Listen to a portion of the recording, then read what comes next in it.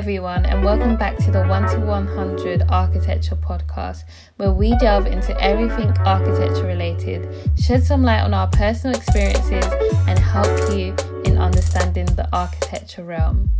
It's your girl Adonai, and I'm joined here today by Amanda, Basma, Ray, and a very special guest. But before we reveal our special guest for this episode, I'd like to let you know what this episode is all about.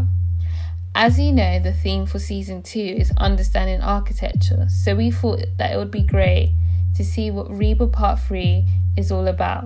Now, I'd like to introduce our guest for today's episode, Amrit Sira. Amrit is a British Sikh designer based in southeast London, a self-proclaimed maximalist, pop culturalist, part-time Twitter activist, and an up-and-coming content creator. She's explored her passion for pop culture throughout her works in academia, and she's currently a Part 2 architectural assistant at Studio Partington, working on high-quality sustainable residential schemes in London. Outside of practice, Amrit is currently a mentor with the University of Greenwich, but she's also appeared alongside other industry professionals in the Image of Women in Construction in 2018, appearing in the Construction Management magazine to champion women, especially women of colour, in entering a career in the construction industry. Having me. Thank you for inviting me and having me on this platform. Thank you. You're welcome. Of course, we had to. So yeah, we'll just probably get straight into the questions. But I'm so happy to see that you're doing so many different things. I love that Twitter activist. I actually love it. So the opening line was just me kind of being I'm a bit cheeky in my approach to most things. I don't take a lot seriously. So it was kind of just me being a bit cheeky. It's only because, the last couple of days have been a bit crazy in the architecture sphere on Twitter, online in general. So I just thought I'd throw it in there. But Twitter's a different world as well. And sometimes on Clubhouse, making angry, just talking angrily anyway. So yeah. No, you actually have to shake the system, honestly. So the question to you is, will I ever be an architect, and should I even continue? Are these thoughts that that have ever crossed your mind, or you think about daily? So doing Part 3 is essentially a total self-reflection on your career so far, as from day dot basically to where I am today. So yeah, I've definitely self-reflected on why am I doing this, and will I ever do, and especially in the last year. So I was meant to graduate and finish in October, but I decided to delay my submission, etc., just to get more experience on site. So especially with COVID, everything got delayed anyway, but it was at that point when the deadline just kept getting further and further away. I was just like, am I ever going to finish this? I just want it to end. I just want to be a student for a bit. But I will say, as of September, it's been 10 years since I stepped foot on my undergraduate campus at University of Creative Arts in Canterbury. So I've been a decade in this now somehow. But definitely throughout, there's been several points where I have thought, should I give up? Should I continue? Is this what I want to do? Just having knockbacks, you have self-confidence issues that are telling you, I don't know if this is for me. Am I really going to be good at this? Because like most people, I want to do something, but I want to be good at it. And I don't want to do a mid-level. I want to, do it to the best of my ability. So yeah, no, definitely has crossed my mind. What has kept me going, I think, it's just my own pure determination and stubbornness to not give up. And to say, look, I can see my peers having a good support network, but yeah, my own determination to just push through and get it done. No, that's really good. And I think with anyone really, most people, when you're doing something, you want to make sure you're doing it to the best of your ability, because at the end of the day, with architecture, you're serving people, so there's no room for you to get it wrong, basically. So yeah, I think that being said, can you tell us why you got into the architecture industry, and who influenced your kind of like choice? Yep. I had to do this in my career appraisal for part 3, because I wasn't born wanting to be an architect. I was like, I went through all the other glamorous things. I was like, I'm going to be an actress. I even thought I wanted to work in fashion and did work experience at Vogue. For a week, I was just like, no, I don't want to do this. This is not for me at all. Even if it was just fashion journalism, I was like, yeah, no, I don't want to do this. This is not for me either. And then I kind of, I was doing my GCSEs and A levels, and I really enjoyed like product design. I really enjoyed problem solving and making things and kind of designing, and that's where my like passion lie.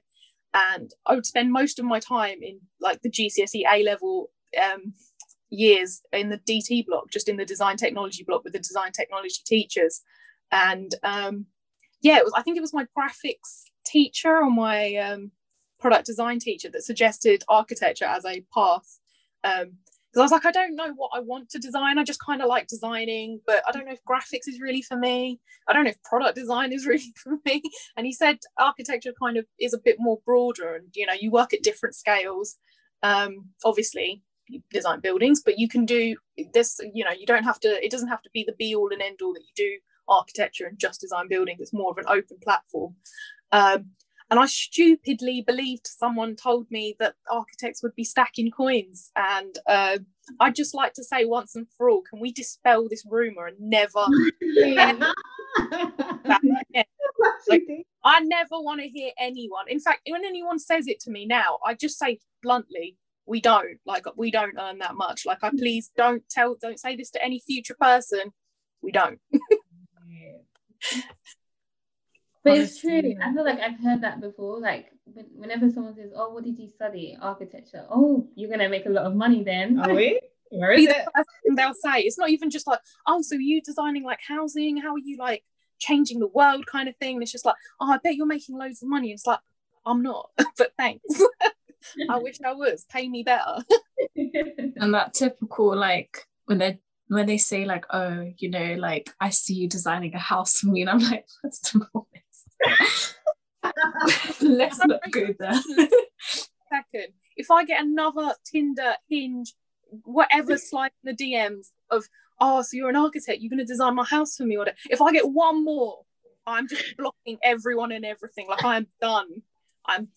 It's the deadest line. Do not use it. Don't want to hear it, because I'm not designing for free. Wow. It's true. It's always the aunties and uncles as well. No, I'm not gonna do it. I'm all right, I'll do it at a discounted rate, but you still have to pay me. Like, for some years I was just like, to my cousins that wanted like freelance work done, I was like, just pay me in Nando's, that's absolutely fine. Like, just buy me. I would legit just take them to a trip to IKEA and be like, no, you can pay me. Do what you want with it. But yeah, no, going forward, it's I have an invoice and I have fees. You're paying for my time, you're paying for my knowledge, experience, etc. No, definitely. Yeah, it's definitely the first thing you hear the minute you say you're studying architecture. So it's just I think we just need people to better understand what we do on a day-to-day kind of thing.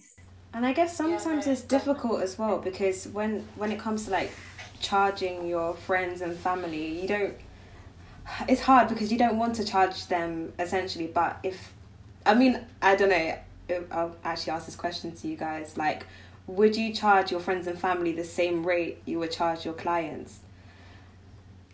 I think that's the thing, like what we do, there's a lot of time and effort that goes into it. So like you were saying, Amrit, I'll definitely do it for you, but then I feel like it would be discounted. I can't just do it for free. I just can't do it.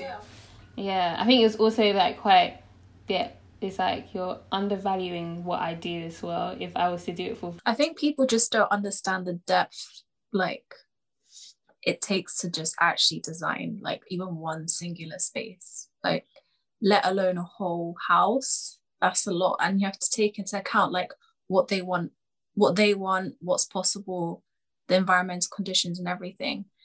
And I just obviously like looking back, like how did you find your sort of architectural journey? Because obviously taking into account of like industry experience and in your education, you obviously see like there's moments of like, you know, fulfillment moments where you're just like, oh, get me out of here. So yeah, like, what do you feel? How was your journey? To describe it in one word, it's been like a roller coaster. Like, there's been ups, downs, lows, highs. There's been moments of self-doubts. There's been emotional breakdowns. But you know, you just seem to overcome them, and you know, it's just like one hurdle after the other, and you're just trying to get through those hurdles and see the light at the end of the tunnel. There's been loads of positives. I feel like I've been like, you know, been opportuned many great moments that I can, you know, get involved in. I've worked at great practices, and they've been quite quite nurturing and helping me with my experience and stuff. But you know, part and parcel, it comes with all the things that, like, I'll be having like emotional breakdowns on my birthday because a model is not working, and I'm sitting there like, my model not working, someone help me. But yeah, I think, you know, yeah, a roller coaster. It's just like, you know, there's moments of joy, there's moments of like, oh, I still don't know if this is the right thing for me. But we keep moving. I think it's just, as long as I'm, you know, designing, you just carry on improving and working. Yeah. And I think it's natural to like, especially with how long like it takes to become an architect, you're obviously going to get moments of doubt and moments of, you know, like times where you look back and you're like, oh, I wish I didn't do that. So like, did you ever have like any regrets like in the past, or do you feel like those regrets actually shaped you to who you've become today? I think I definitely had, some definite regrets, but I think they were there for a reason. Like those moments of doubt, of lows. Like, I failed my first year of masters, so not everything, I didn't have a smooth journey at all. I also got diagnosed as epileptic during my masters because I had a seizure in my university computer studio, and that was due to sleep deprivation and basically just living on coffee and not sleeping properly and not looking after myself properly. So even moments like that, I even thought after first year that I was gonna pack it in and not do this, and then I was lucky that I had work experience. I got some work experience over the summer, but the purpose of that work experience was literally just to be like, is this the right thing? Am I doing the right thing? So it was me understanding what the kind of end goal is while I was on the journey. So I thought that was really helpful. But regrets, I guess I regret choosing the unit I chose in the first year of my masters. But you know what, we live and we learn. I think I learned a lot, and I did well in other modules. I did really well in my theory because I absolutely love architectural theory, and I loved the tutor that we had. But I think, you know, all those kind of things, all those obstacles in life, they kind of are trying to get you on the right path, or they're presenting you a lesson. Like, up until then, I don't think I'd failed anything since my 11 plus, and I just thought, oh my god, like, this is the end. Like, I don't know what to do anymore. Am I doing the right thing? But you know, I think I went back to working at my part one placement for a bit and kind of picked myself up a bit and thought, you know what, it's not in me to be a quitter. Like, I can't just quit it. Let me give it another go. If that then doesn't work out, then maybe we do need to think about, you know, I think the backup plan at that point was I could have gone into like building surveying or something like that instead. But yeah, I think, you know, minor regrets, but I think they're just lessons that I've learned and gone forward with and made me a better person and more experienced. I think what I really love about your journey is the fact that, like, you haven't just gone through a narrow path of architecture. Like, you've explored so many different things, and you've had a reason as to why you've decided to explore them and still continued with this road of architecture. So I guess, like, with that in mind, I would see you as someone that is quite successful, not only just in that, you know, you've done your part 3, you've done your part 2, and you've done your part 1, but more so because you had a lot of different journeys and you still managed to find the motivation to do so. So I guess, as a woman in the architecture world, what does it mean for you to be successful in this industry? And I guess, what kind of architect do you aspire to be? I really love this question because obviously, as you know, I do love championing women in architecture. And I mean, to be fair, I think I'd champion women in construction in general. Like I've said to my friends, wouldn't it be lovely if you turned up at site and the construction, the site manager, or the people behind the contractor that you're dealing with was a woman? Oh my god, I think I'd weep. I'd like start crying, just tears of joy. It's so fantastic. I think to be a successful woman in architecture, it's just the fact that the part where you're a woman is just not relevant. You are just an architect, and you are relevant because of your, that you're practicing, you're improving the profession for those in the future, and that you're being a role model, and you're doing things. I don't even mind if you're just designing like box houses, like flat pack box houses.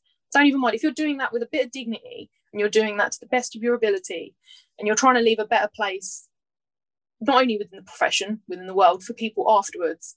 I think that's what is important to me. And I think going forward, I really want to be like a nurturing architect. I really love mentoring. I only got into it last year, but I really want to expand on that. So at the moment, I'm only mentoring one student, but I still would love to mentor more. Even if it's not just while they're studying, it's like just helping them get on the right track, get on the right path. Like people in secondary school, I'd really love to do that.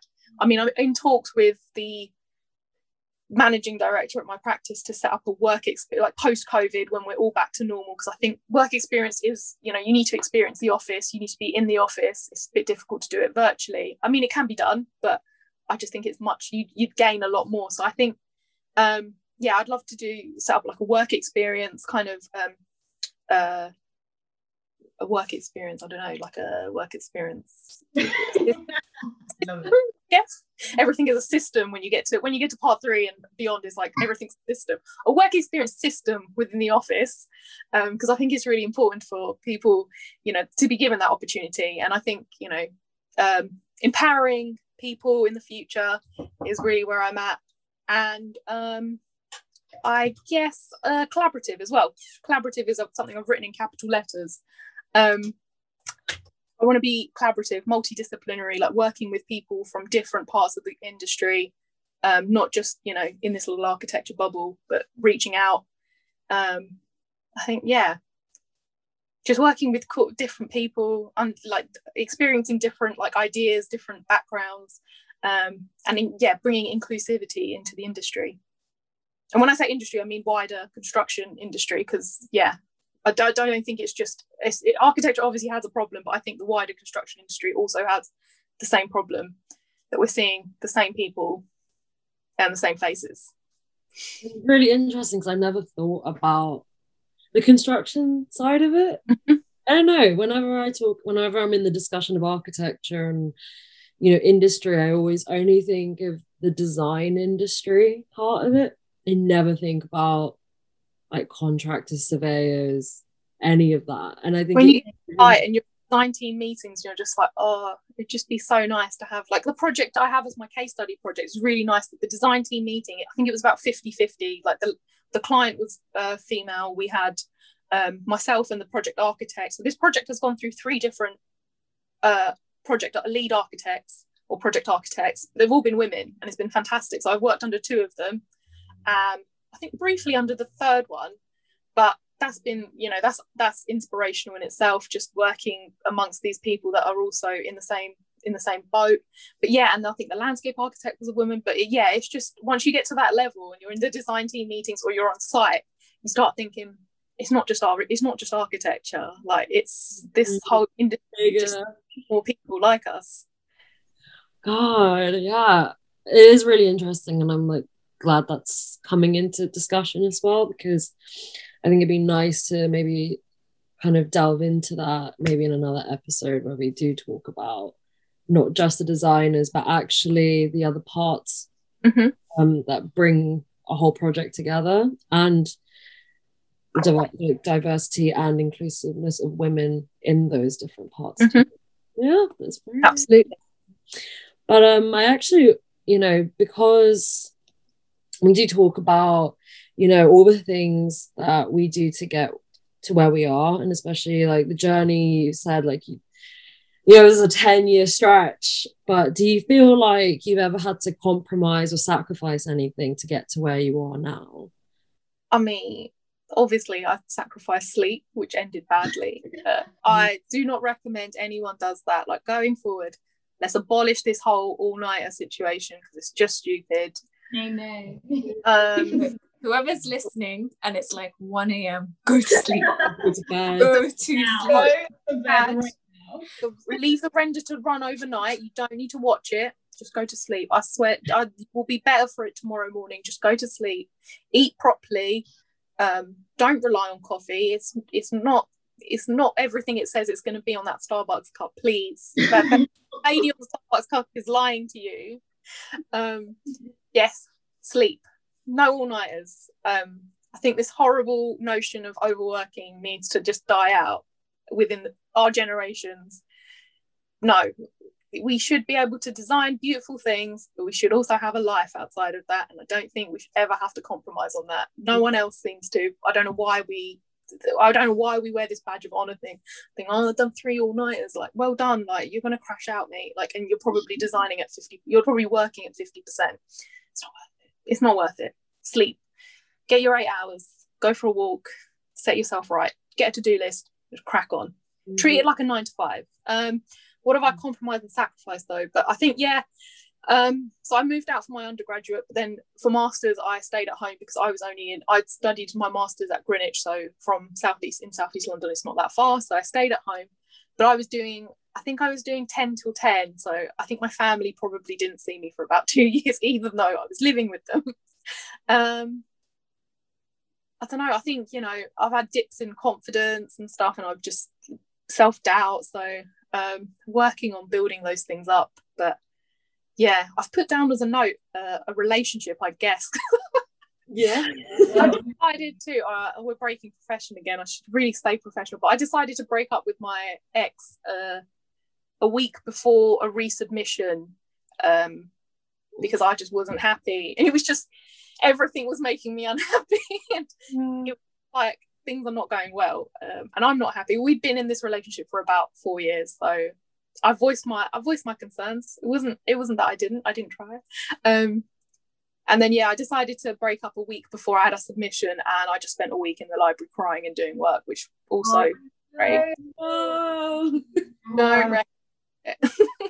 No, because obviously when we talk about these things, immediately, like our group or whoever we're talking to, we just immediately kind of go to, like health, work, and that's it. But there are, I asked the question because there are other things, like architecture isn't just work and mentals, it affects everyone around you, it affects your lifestyle.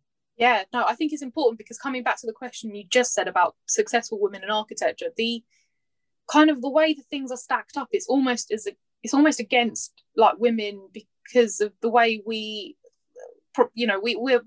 making families, essentially. Like, women want to have children at some point, and obviously the man can have like his 2 weeks paternity and go back, and we've got to look after children.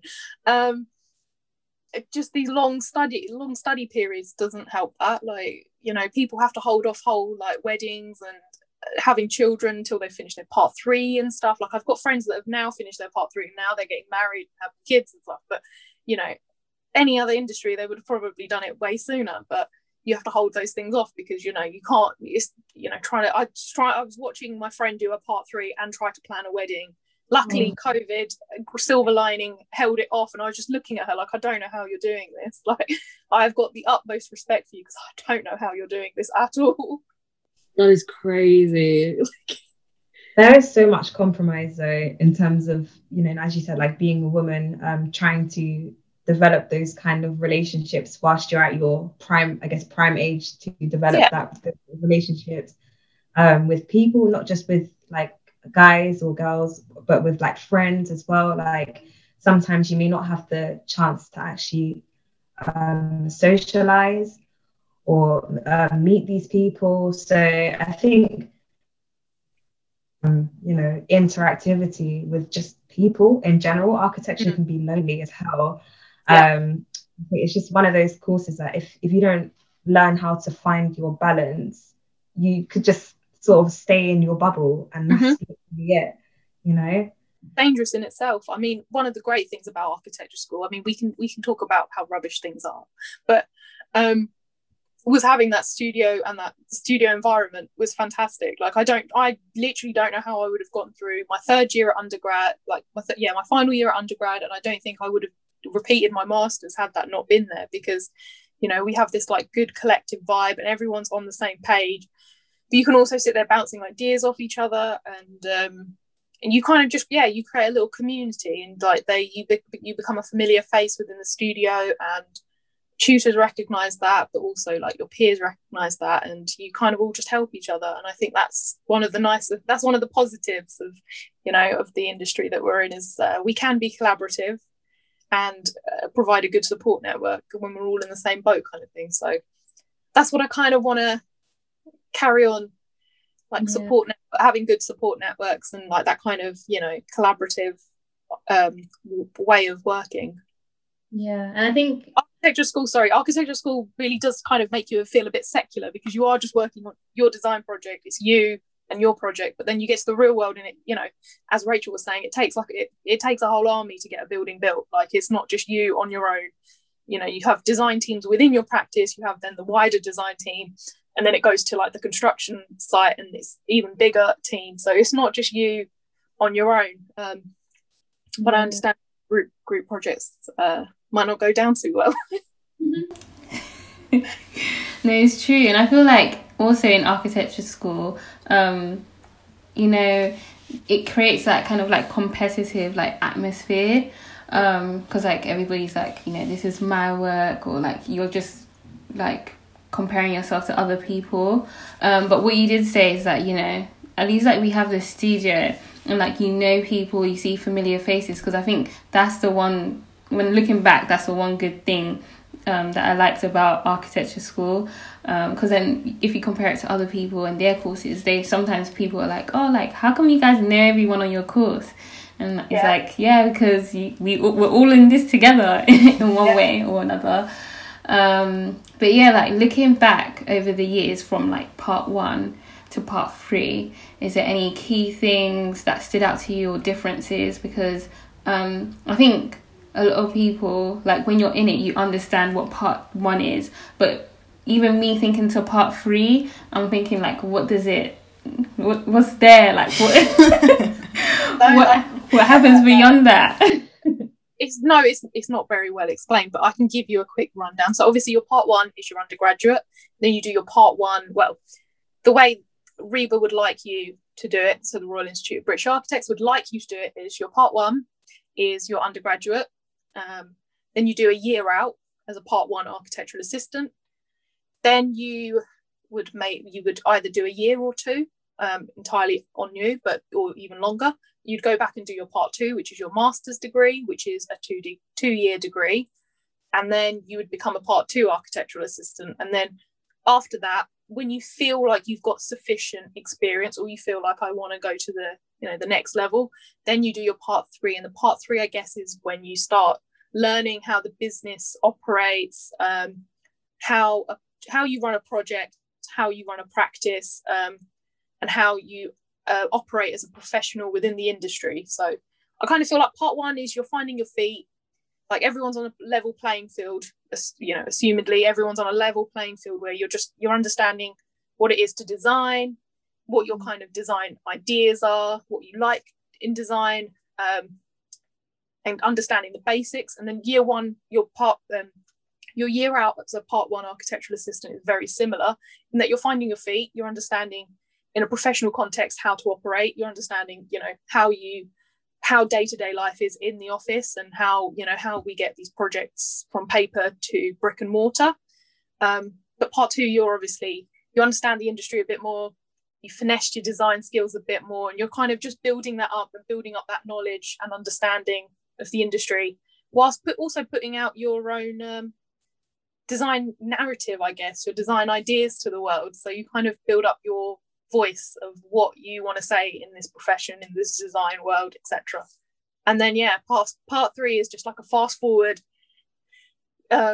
into how to get a project from talking to a client to getting built and handing over that project. I think that's kind of the key differences, in that you're kind of, it's gradual. You're developing your skills, your knowledge, your understanding. But I definitely think, I don't know, personally, whilst I did appreciate having my 5th year, Greenwich is, I can only speak on my experience of my master's at Greenwich. So the 4th year is more the REBA and ARB tick boxes. So making sure you understand planning and doing sustainable design, then design technology, etc. So it's more the tick boxes for that kind of thing. And then the 5th year, you kind of set your own brief, essentially, and you design and research whatever you want. But I do feel like the masters could maybe be 1 year instead of 2 years. I don't know. Say it louder for them at the back. Need to have a special masters that's 2 years. I feel like we could do a lot more in a year. Or, you get masters that are like a year and a bit, like a year and a half, maybe. Like they do it over summer instead. Maybe that's something. But I definitely think things in part 3 should be brought on maybe a bit earlier. Like we should learn about, like, some people go out into the year out in part 1, not knowing what planning is, etc. Like I think those things, the big picture should be brought to us earlier on, and then when you get to part 3, it's about like really getting into the nitty gritty about how to run a business more than anything else, and how to run a practice and operate as a professional. I definitely think, I think it's been said to death that the architectural education system needs a big old shake up. I think that's been said to death. So no, definitely. No, I think because I've been always talking about why is there such a gap between industry and education, and why is there like that sort of divide, and why do we have to like literally stretch ourselves to make sure that we can make that connection between each other? Like, and I agree, why do we need to have 2 years of masters? That means 2 years of not working in industry, like, and then you're missing out on any changes that are happening in the world that are going to affect, the world of architecture. So I think, if anything, what would have been great is have that 1 year masters, and probably the 2nd year having it integrated into industry. So then at least when you leave your masters, you're already settled in a job, or like developed connections with a particular firm, or, but I mean, that's the thing. I think it would just be great if they got us more involved in just understanding and putting together like the sort of journey to becoming an architect, and just having our say in it would make such a difference, because at the end of the day, we're the ones that are doing it. So we're the best people to be able to give that information. But I mean, I think they're doing a good thing with the apprenticeship. I know the London Architect does a system where their program is that you do work alongside your design modules. I was going to say something. What was I going to say? It's not explained enough at school. Like, I don't think the gap between the schools and the industry is just like, it needs to be bridged, because they can't operate as 2 separate entities. Because I've had so many part 1s that are like, what is a PEDR? And it's just like, oh my god, I don't know. Well, that's me right now. I'm like literally like, I don't even know how to fill it in, and I'm like confused, and it's just, I'm very I had a great PSA, so professional studies advisor and undergrad, and she did a whole session on just PEDRs, and she would call you if you hadn't handed, like, you get used to when you're going to submit them, and she's just like, if you haven't handed it in within 2 weeks of that date, she'll call your office and be like, Amrit, is everything okay? Where's your PEDR? So she was fantastic. But I mean, I can have a whole separate conversation with you about PEDRs, and I've tried to make life hacks to make it a lot easier, because even doing them at part 2, I was just like, I'd love to, please.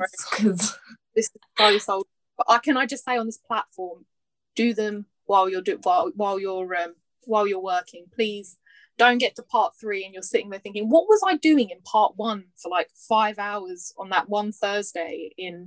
It's not worth it. It's just I've seen peers do it, and it just looks very stressful, and horrible. Don't do them retrospectively, do them in the moment. That is my one piece of advice I would like to give until they abolish PDRs, because, you know, again, I'm not sure of their relevance. Once you've done part 3, you're just like, why am I doing this? But yes, do them as you're going along. I'm more than happy to, if anyone wants to reach out to me to help people do their PDRs. I can't be your mentor as such. That will have to be someone in your office, but I will happily help you of how to get them going and how to keep up to date with them, how to keep them on track. But I think even otherwise, you could maybe just have, it doesn't even have to be like a specific, oh, you are my mentor, this is it. Someone in your office that is like within the management team, and you just have a regular catch up and say, look, I'm happy about this, but I'm not happy about this, because I know not all practices offer appraisals and stuff like that. So it should just be like I used to have them with the architect. He was my mentor, but we used to just have regular 3-month catch-ups. I just put it in his diary and be like, look, we're sitting down and having a chat about my PDR, so you can read them, sign them, we can have a chat. And it just be about things I'm happy with, things I'm not happy with, where I want more experience. I really think those kind of conversations have really helped, because I can bluntly tell them that, look, I want on-site experience. So what's the timeline for me getting that? And I want experience in XYZ. I want training in XYZ, or I want to do this. I think, yeah, things like that really, really help.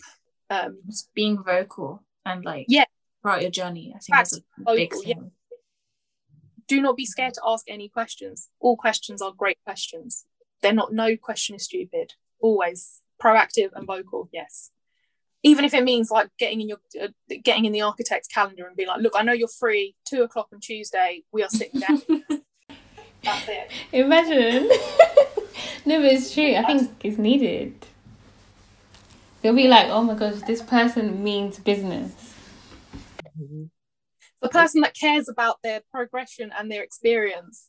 I know some practices can be rubbish with that kind of stuff, but if you're armed with the knowledge, then yeah, just take ownership of your own, professional experience and career, because then you can quickly learn, look, this practice isn't going to do anything for me and help me. I need to find someone else who is going to help me and look after me and make sure I'm getting the right experience to progress and gain knowledge, gain experience. I think loads of people have had that. Like I've got friends that are like, I'm double guessing if this is a practice for me, because they don't care about like if I'm progressing and I'm just like slogging away, but it's just like they should be nurturing you. Important. I think, like you said, we want to be able to ask the questions we need to and milk, the people with the most knowledge in the room about these things. So I think one thing that's on all of our minds and on a lot of students' minds is actually, the very simple breakdown of part 3. Mm-hmm. We get an idea of what part 1 and part 2, they sort of hand into each other, but the one thing you don't hear about very much is part 3. So like, we're asking you the questions here now and want to know, like, what is this? We do hear about these exams mm-hmm. at the end, and like, what does it all mean? Like, what is this roundup to getting your architectural license? Like, how does this actually happen? Like a nice. Let me debunk all the myths. Let me explain what I've been doing for the last. When did I was only in 2019. So 2021, here we are. So I am doing my part 3 at University of Greenwich. I've specifically chosen Greenwich. So I will obviously speak on my experience there. I can probably loosely talk about Westminster because my friends have been there, but I wouldn't be able to give you the ins and outs of that. You'd have to talk to someone that studied at Westminster or research their programme. But I chose Greenwich on purpose because they do essays, not exams. And I have not sat an exam since my A-level, so I was like, I'm not doing that again. I would definitely rather write an essay. So you do 4 essays at Greenwich, but the overall, the ARB criteria for part 3 is understanding clients, professional. Oh God, this is going to really show me up as a part 3 student. Maybe I should. So at base level, all part 3 courses will be teaching you professionalism, how to deal with your clients and deliver your architectural services. the legal framework and processes, because that's a big part of architecture, because we don't want to get sued, obviously. We do not want that. But making sure that you understand like the planning regulations, the building regulations, environmental legislations, health and safety, all that kind of fun stuff that I don't think gets talked about enough at school. I don't think we ever talk about it at school. Practice and management, so running a practice and how that gets done. So talking about like fees, business, management, resourcing, all that fun stuff as well. And building procurement. So that is everything to do with building contracts and getting a project on site and delivering that project on site and how that works. So at base level, all Part 3 courses are going to be teaching you that, because that is the requirement by the Architecture Registry Board. But yeah, Greenwich we did 4 essays. One was on legal framework. We did one on CDM, which is construction design management, so health and safety essentially. One was called the Global Architect, and it was basically looking at, I think this was to do with, growing the profession. So we looked at how the profession operates in a foreign country. So I chose China, and understanding how an architect works in China and what kind of lessons we can learn from foreign professions, foreign professionalism, that we can bring back here and improve our profession in general. And the last essay was marketing. So how to, better market not only our practice, but yourself as an individual, because I think half of the battle is, like we were saying earlier, is getting people to understand the value that you bring. I think that's where we're lacking, and it's to our detriment that people don't understand kind of what we do, what value we add, why we've done this 7 years of studying, like what have we gained from that. So I think it's understanding the value that those 3 little letters hold, I guess, and not even that, all the studying that you've done prior to that. So as a part 1 and a part 2, it's understanding the value that you are bringing to a practice, to a client, to anything. So you will do your essays or exams, and then you have a case study alongside that. So they're different formats at different universities. They all have their own different philosophies and ethics and whatever behind it. Greenwich takes it as quite autobiographical almost. So I've done a career appraisal, which is like looking at from day dot to primary school to secondary school to where I am today, etc. And then you do a project, which most schools will say it has to be on site. I mean, you could have circumstances where that project isn't on site because of things like COVID, etc. But you are talking about your involvement in that project, how you've learned and how you've grown by being on that project, and how it has made you a better architect and a better designer and a better professional by being involved in that project. So how you've learned. My tutor always talks about it as like, this is your transformation. He will call it, this is your Hollywood movie, and it's about you, and you need to talk about you, and there's going to be a point where you struggle and everything's going down and the world's against you, but then you pick up and you become the hero of your movie. That's literally how he described it.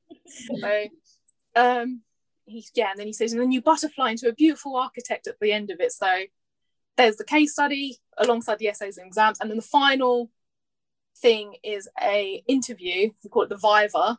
I'm not sure what that stands for, but we call it the Viva, which is an interview with the Architects Registry Board. So you have normally two architects, registered architects, that will ask you questions about your case study, about your journey, and they're basically just asking to check your competency and make sure that you are ready. But essentially, you should walk into that interview feeling like you are ready. You are an architect.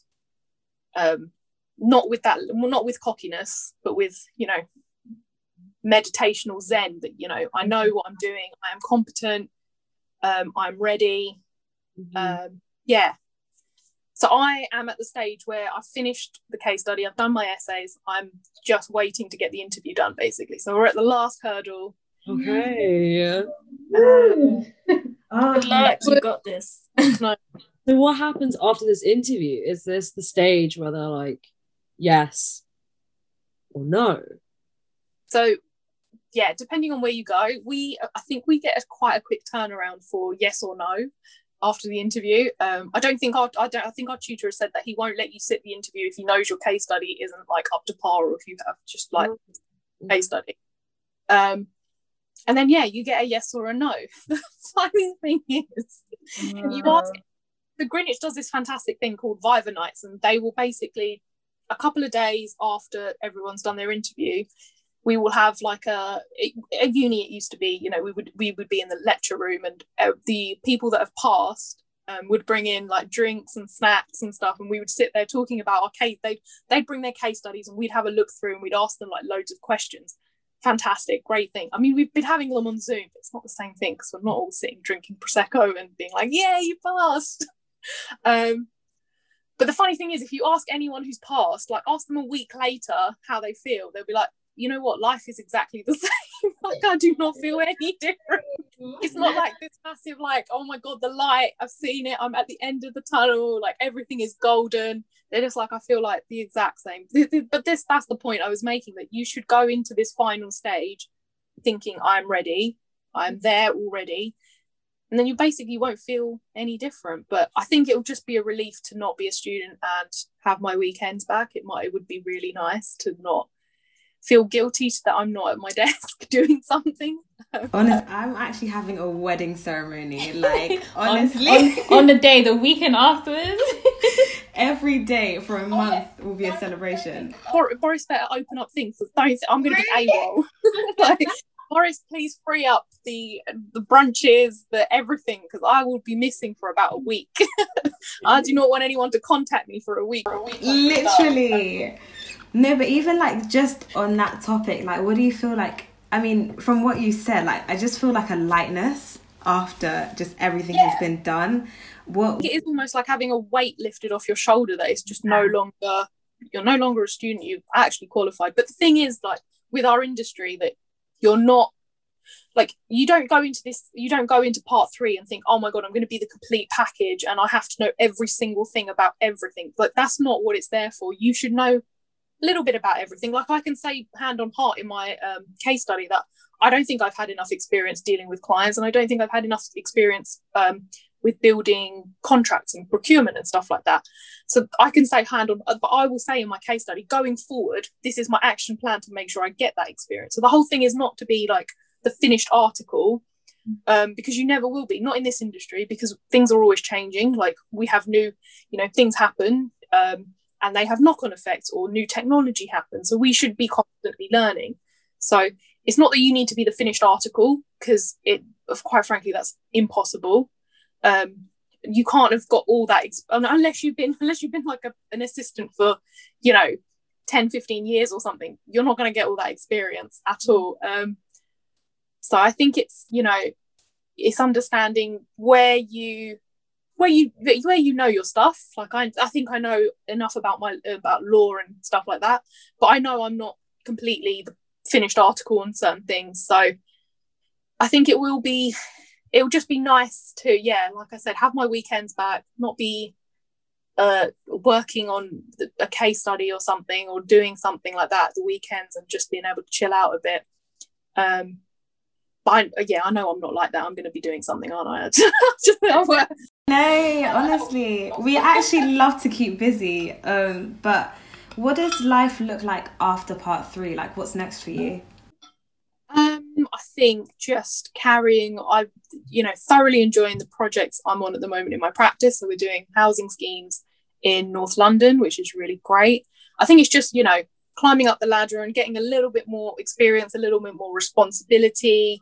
In the long run, handling a project, doing more client-based stuff. I think it's just keep growing, keep learning, keep doing all the other things outside of practice that I'm doing. But it would just be, I've got those 3 letters to say that I am a qualified architect now.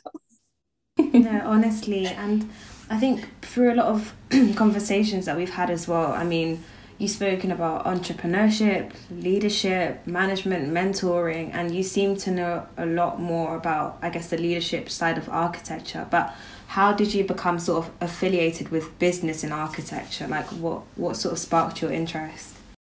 I mean, I don't know if I'm affiliated with the business side, let's say, but you get to understand that more on your part 3 course. Like I said earlier, I think in reality that's probably a bit too late. I think we should have that integrated maybe little bit earlier on. Controversial, because other people will say, no, actually academia, you should just be exploring artistic and creative stuff because you're not going to do that in practice. But I think small doses of it here and there could be sprinkled in the curriculum. That's not a problem.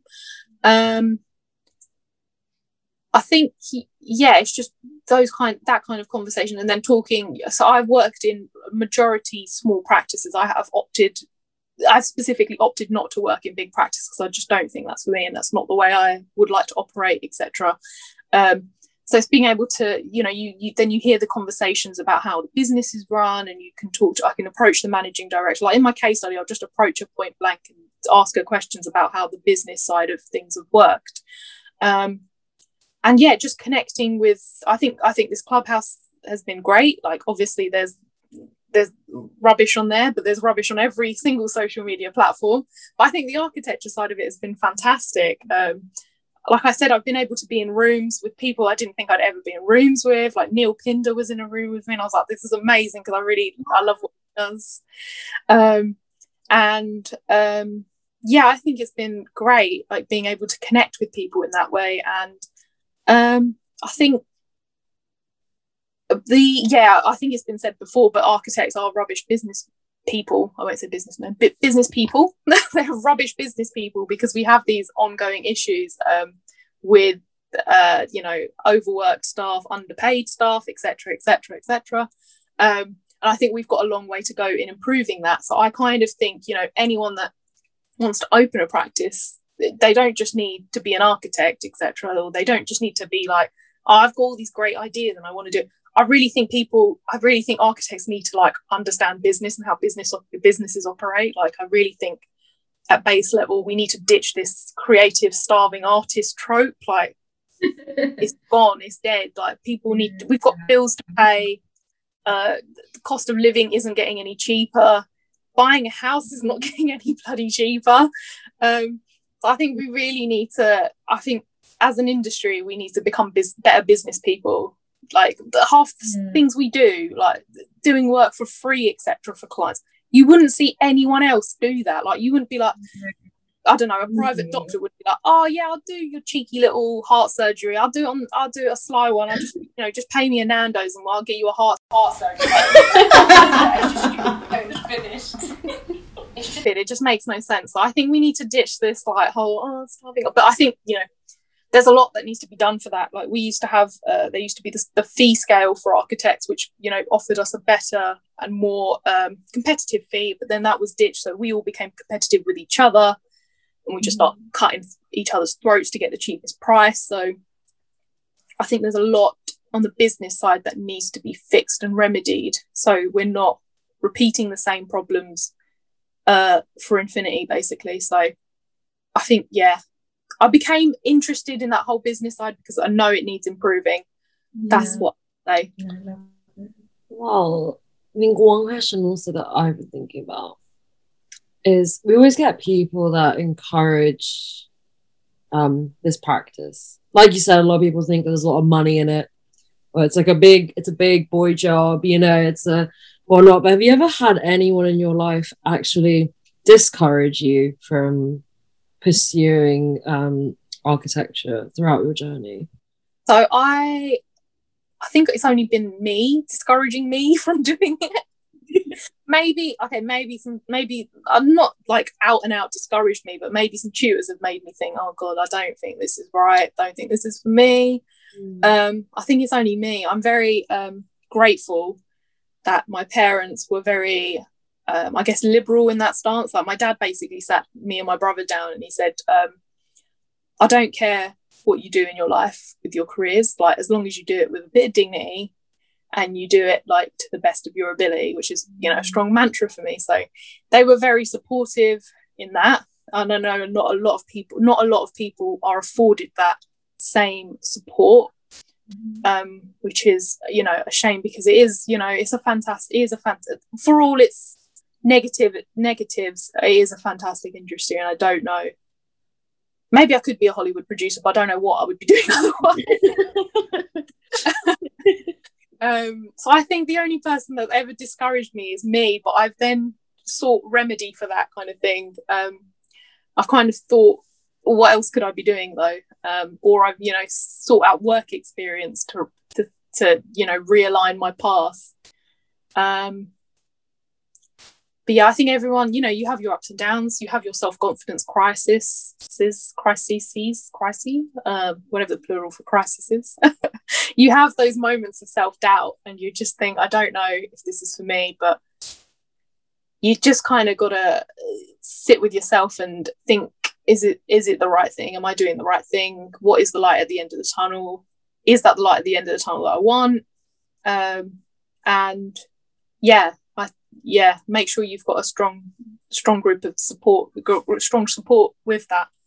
Because I have absolutely nothing but the utmost respect for people that do leave this and do something else with it, because I think that's fantastic, because it just shows that this degree isn't just like linear. You haven't just got to be like, okay, I've done architecture part 1, I've got to do part 2, part 3.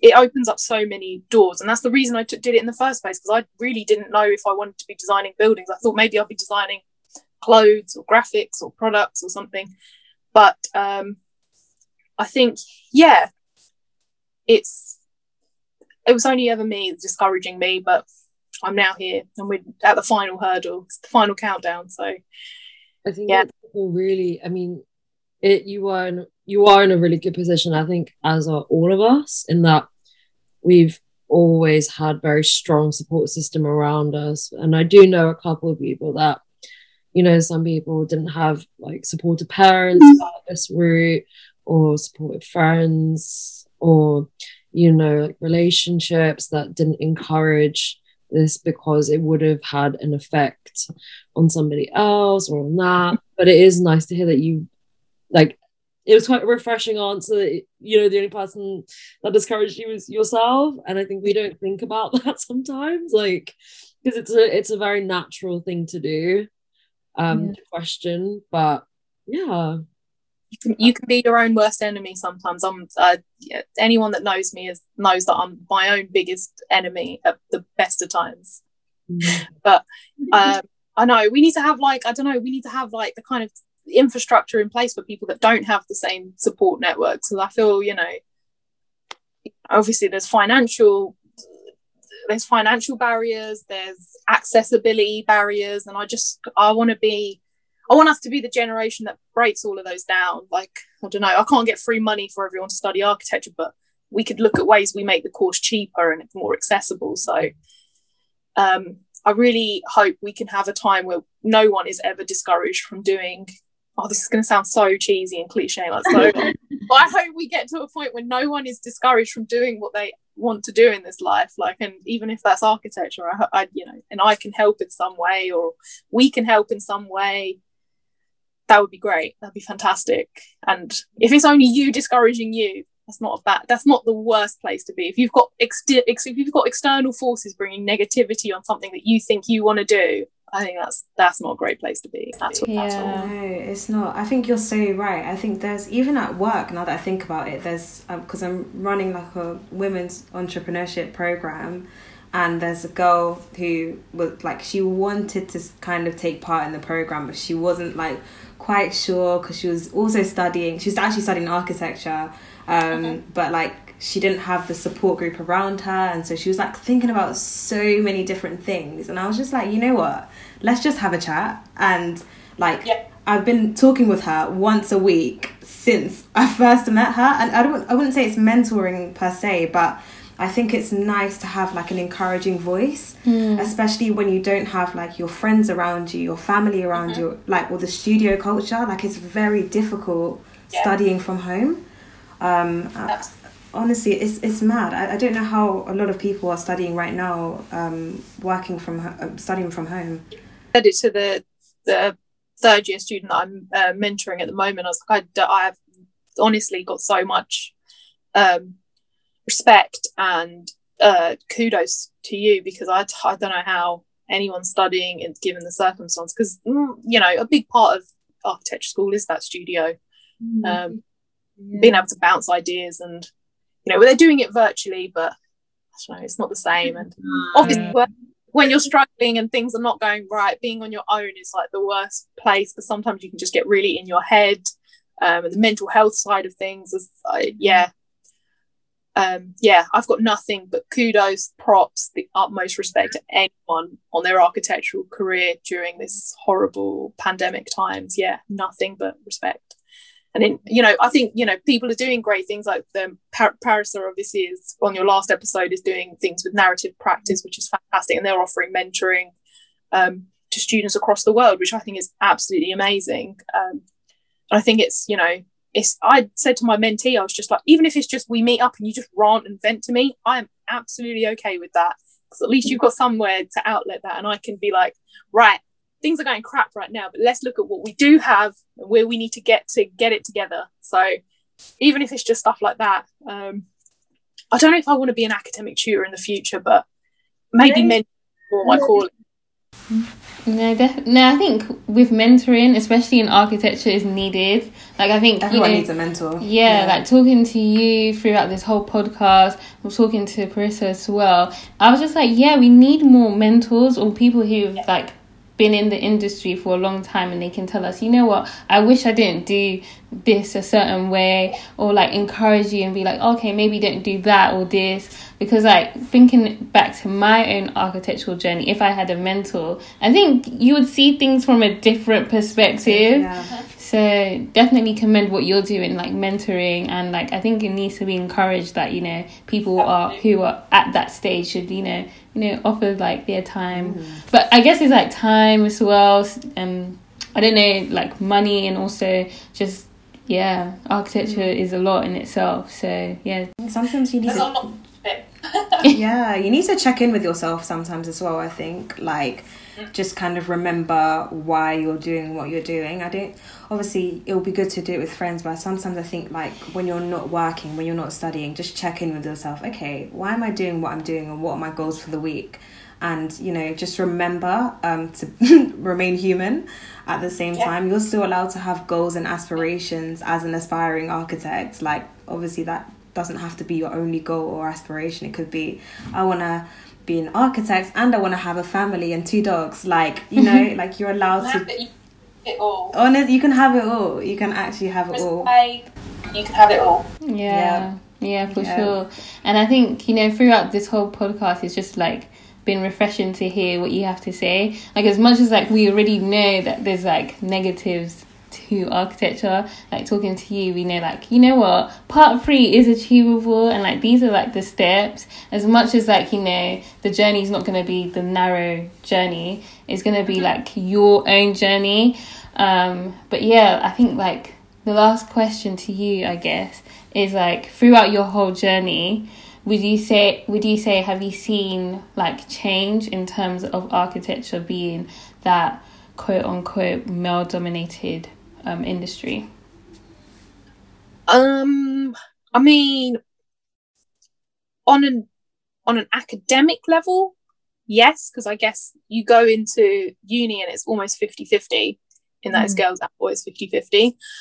But unfortunately we still don't see the same numbers in practice on like your board of directors in positions of power, etc. It's still quite highly, I'd hate to say, but it's still quite highly male dominated. You know, and I was saying earlier, it was inspired by what I was reading on Future Architects Front, which I am obviously a big believer in. And, you know, we need to improve the industry for those that are up and coming in the career, and create better working conditions for everyone, so we're all, you know, paid what we deserve, we're not working stupid hours, etc. But yeah, it's just architecture seems to be stacked against women, and, you know, desire to start a family is not helped by things like long years in education, low wages, long hours. So yeah, I hope we can see, you know, that there is the gap being built between having a family friendly industry, I guess, or practice, or profession, and so we can see women progress within the industry. It's not just like, oh, I've had kids and that's it, my career now stagnates and I can't do anything. But you know, that women should have the same opportunities afforded to them. So yeah, don't want to end it on a bummer, but we're making good progress, because we are seeing, you know, more girls getting into the profession by ways of studying it. But, you know, the dropout rate at part 3 then and going forward is still quite slim, which is not great. It's not what we want to see. So I think we need to make, again, it's just a case of making things more accessible and more orientated to having a life outside this profession. Like, people want to have a family, people want to have kids, people want to be in relationships. I don't know. Want to see, definitely, that's why I got into mentoring, is because I want to see more women in this profession, in this industry. Great if it's even more women of colour in the industry, that'd be even better, like way better. But just want to see more people like us in the industry. We have something to offer. I don't know, sometimes we can do a bit better than men. Come on. No, we can 100%. Get them out of there. I'm joking. No, but the thing is, we have you, like, you're like, you know, you're someone that we can all look to, like, you're at your final hurdle, and we can be like, yeah, Amrit's done it, and we can see, and like, there's another woman of colour that's making it in architecture. So yeah, like, it's just been lovely talking to you, and inspirational as well, that, you know, you guys can definitely 100% do it, and I will be there. We will be celebrating afterwards and saying, look, I told you we could all do it, and we can all have it. We're all winning. The more, just like, I enjoy helping people getting through the maze and labyrinth that is architecture in general. So anything I can do to help anyone at any stage makes me feel very happy. Thanks so much for listening today. Make sure to stay up to date on our social media.